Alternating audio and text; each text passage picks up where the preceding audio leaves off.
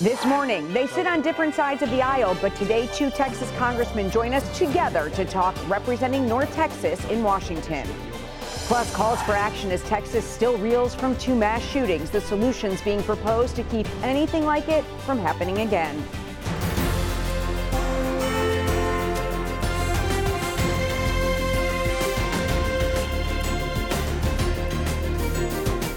This is Lone Star Politics from NBC5 and the Dallas Morning News.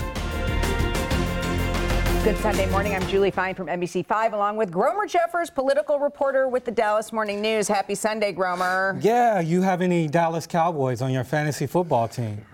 I do not have any Dallas Cowboys, actually. So but I did get Patrick Mahomes from Kansas City. Okay. So that one for you, Gromes. And Congress returns to Washington this week after summer recess. They do so after mass shootings this summer and a push for changes in gun policy.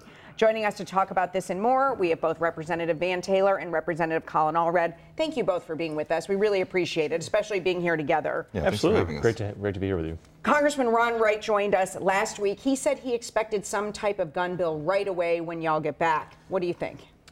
Well, I think anything you want to do in the United States Congress, you're going to have to get 80-90% of the U.S. House of Representatives to get behind it to get it picked up in the U.S. Senate, right? The Senate's controlled by Republicans. You got a Republican president. And so I'm focused on trying to get common sense legislation through that we can get a wide support for. Something that I've been working on for the last several months that actually was in conversations with and Colin's the president of his class. He has a co-president, Haley Stevens, a Democrat from Michigan. Been talking to her about trying to go after people that are violating the background check system. So we have 120,000 people every year that try to violate the background check system, and we only are prosecuting 12 of those people last year. So that's something that needs to be fixed, and I think that there's bipartisan support to do that, and I think that could get the votes and actually go to the president's desk. Yeah. Representative Allred. Well, we have already taken action. We did pass a bipartisan background check bill to try and close some of the loopholes. I think the Senate should take that bill up.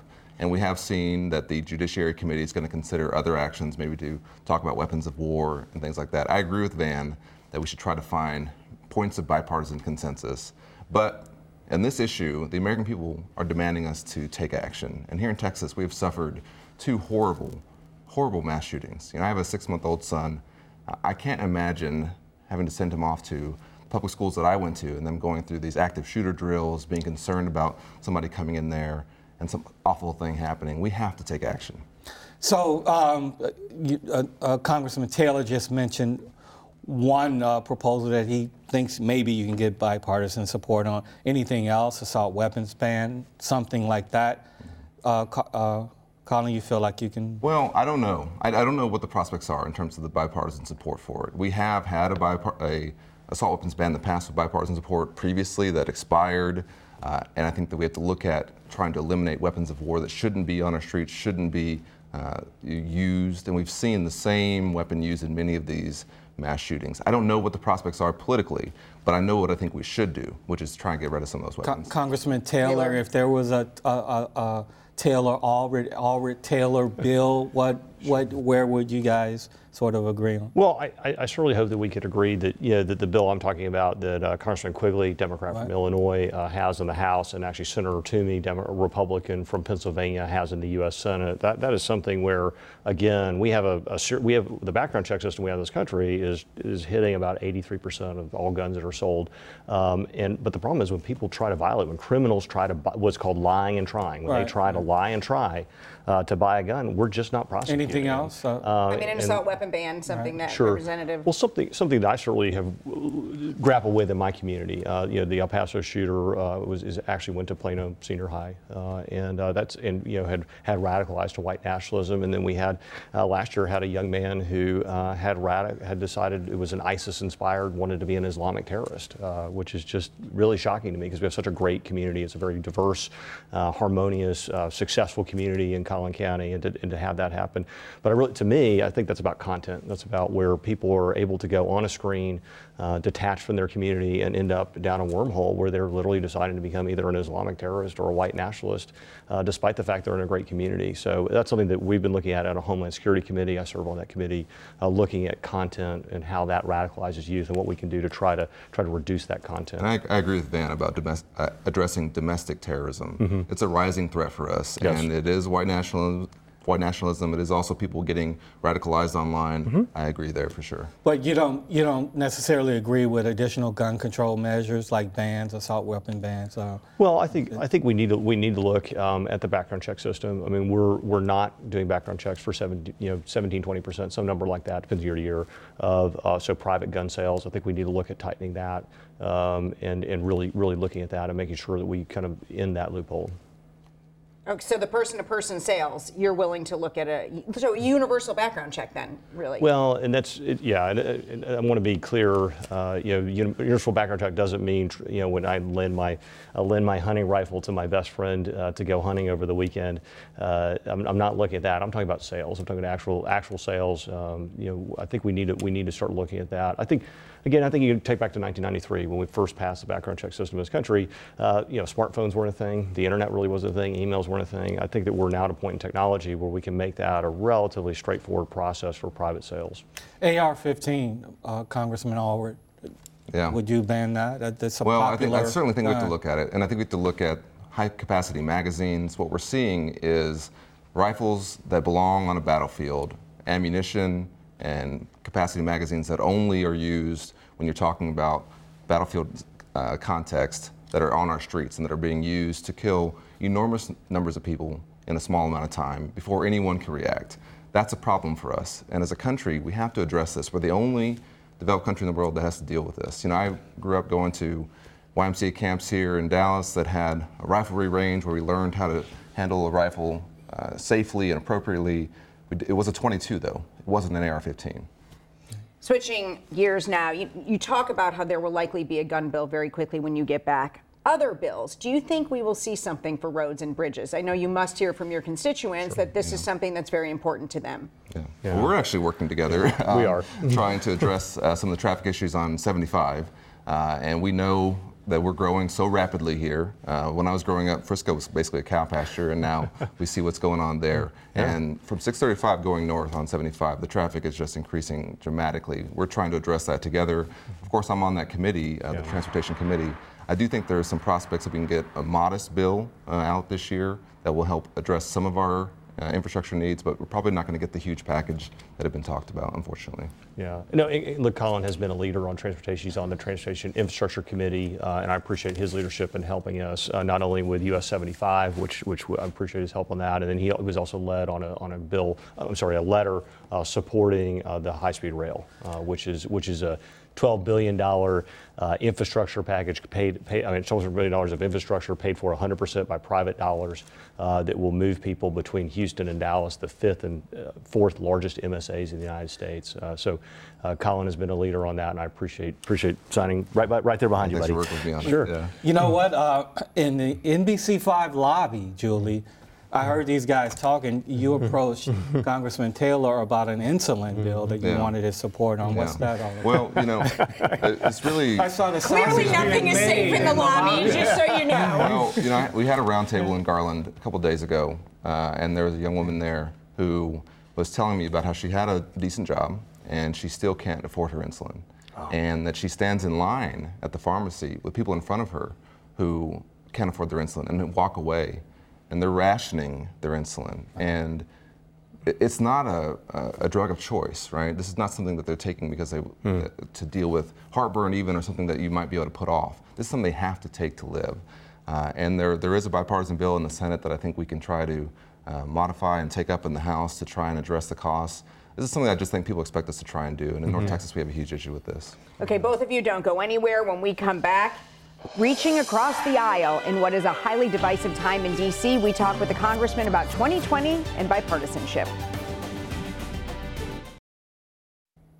Welcome back, Congressman Van Taylor and Colin Allred, both with us this morning. So let's turn to bipartisanship. You two actually both wanted to come on together. It's not like we even had to reach out. You two really wanted to come on together. So is there progress being made in Washington on a bipartisan level? Well, I can say that within our North Texas delegation, we certainly have that. And I want to thank Van for working with me, for example, on getting a VA hospital in Garland. That I think is going to be a huge benefit for all of North Texas. It's going to help us serve 184,000 additional veterans. Ron Wright, Van, Lance Gooden, have helped us get that across the line. We're very, very close to making sure that that's going to become a reality. That's what we try to work on. We try to find common ground, and I really appreciate him for that. Yeah, no, and look, let's it begins with relationships, right? I mean, it begins with a phone call, it begins with a text, it begins with how's your son doing? It begins giving up your aisle seat to the big football player, so you can take the middle seat on the plane. Well, a lot of you fly together, and I'm sure that has a lot to do with friendships. Sure. Yeah. No. So there's relationships, and then relationships. You start doing smaller things together, and then you start. But you begin small to go big. I mean, you're not going to begin with the biggest infrastructure package of all time that's bipartisan. You're going to start with something smaller, like working on US 75 on a letter that's just the two of us, or working on a DFW letter that's about the VA.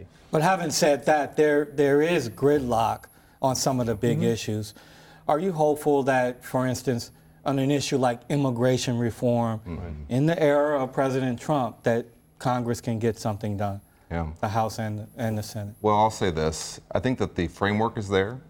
We've seen that with President Obama working with Senator McCain, with President Bush working with Ted Kennedy. There's been a framework that's been established. I think we all know kind of what that framework is. And when our businesses here in North Texas, I think, have played a very responsible role in talking to us about what their needs are from the immigration system. And so I think Van and I have some points in agreement already that we've talked about before on what we can do on the legal immigration side. And maybe we should start from there and branch out, as Van said. Yeah, no, I mean, look, America is a nation of immigrants.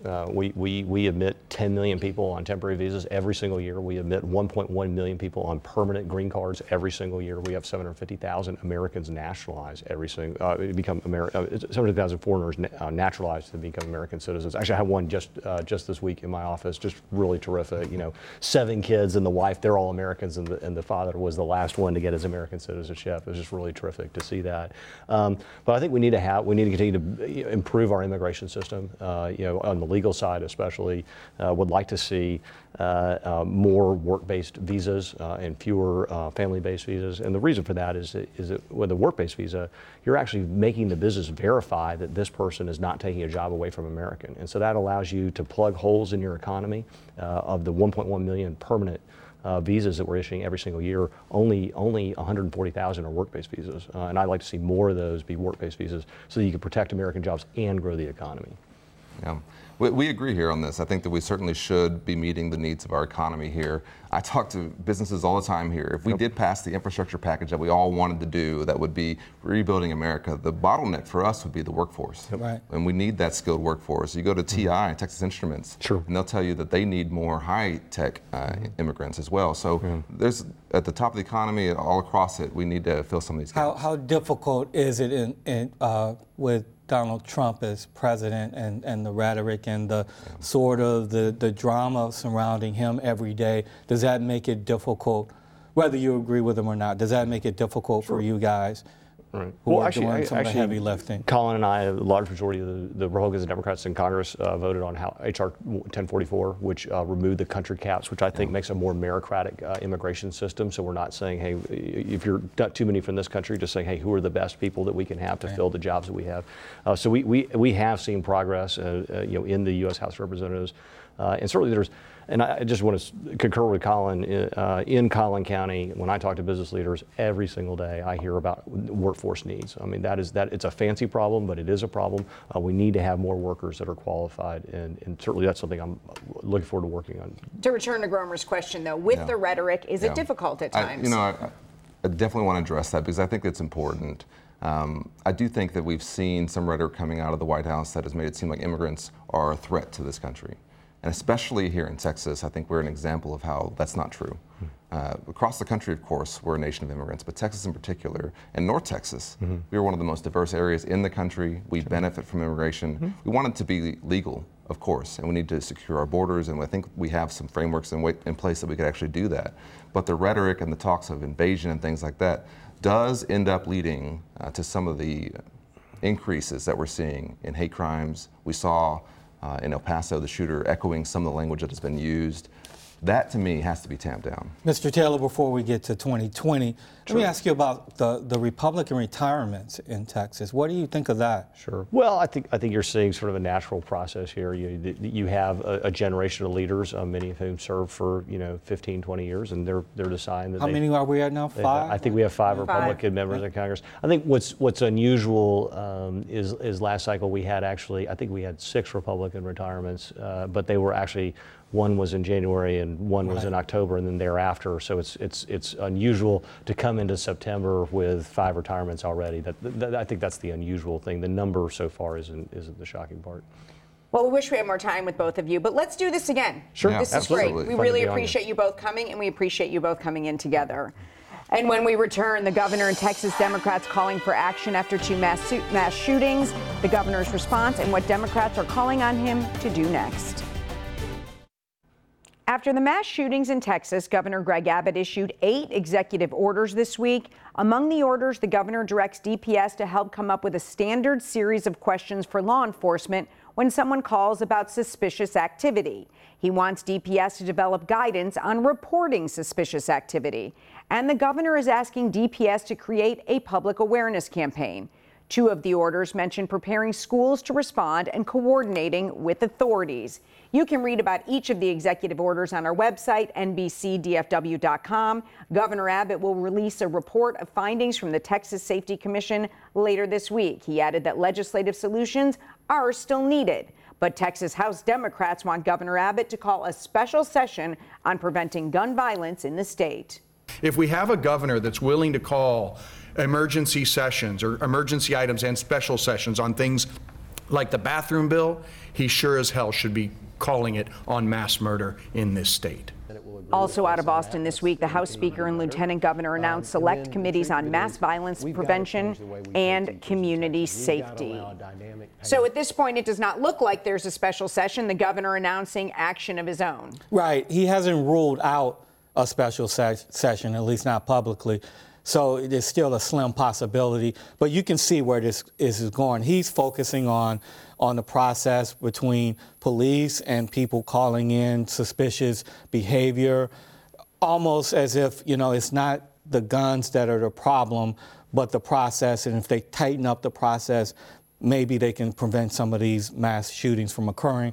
Democrats want more measures on gun control, universal background checks, that sort of thing. And so we'll see what happens, but that's where the friction is right there. Democrats have put out many bills on gun type of control measures, and they don't go anywhere. No, this is a Republican-controlled legislature with a Republican governor. So those bills to this point aren't going anywhere, even though most of the American public supports things like universal background checks and banning assault weapons and weapons of war and things like that. Okay, turning now this week, the Democratic presidential candidates will be in Houston. Just 10 candidates will take the stage this Thursday night in what will be the longest debate so far. Both our Texans qualified. We'll have complete coverage of that coming up next week right here on NBC5. Okay, what does Secretary Julian Castro and former El Paso Representative Beto O'Rourke have to do? Castro has to keep doing what he's doing during these debates. He's had 2 solid performances.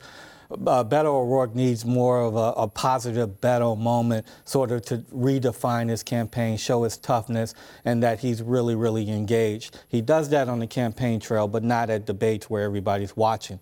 But we'll be there, right? But we'll both be there. Be heading to Houston for this. What are you looking for? What are you looking to see? I'm also looking to see, we've seen in the earlier debates, everybody really go after Vice President Joe Biden. But this time you've got people there. He's the front runner, but there's no real outliers on this stage. Right. This time around, everybody is qualified. So I'm curious to see if they all go after him or some take shots at Elizabeth Warren or some take shots at Kamala Harris. Right, exactly, because the shots we've seen taken at Harris, like the Tulsi Gabbard from Hawaii did that at the last debate, she's not on stage this time. So we'll see if there's some interaction between the other candidates. We mentioned earlier on this show a few weeks ago the Bernie Sanders, Elizabeth Warren dynamic. What happens there, right? Because they have not taken each other on at all. It's like they almost have a pact. And so the only sort of really, really long shot is Andrew Yang, right? Yes. He's the only one left from that group. Well, I look forward to being there with you, Yeah. and that's all the time we have. Thanks for joining us this morning. We'll see you next Sunday.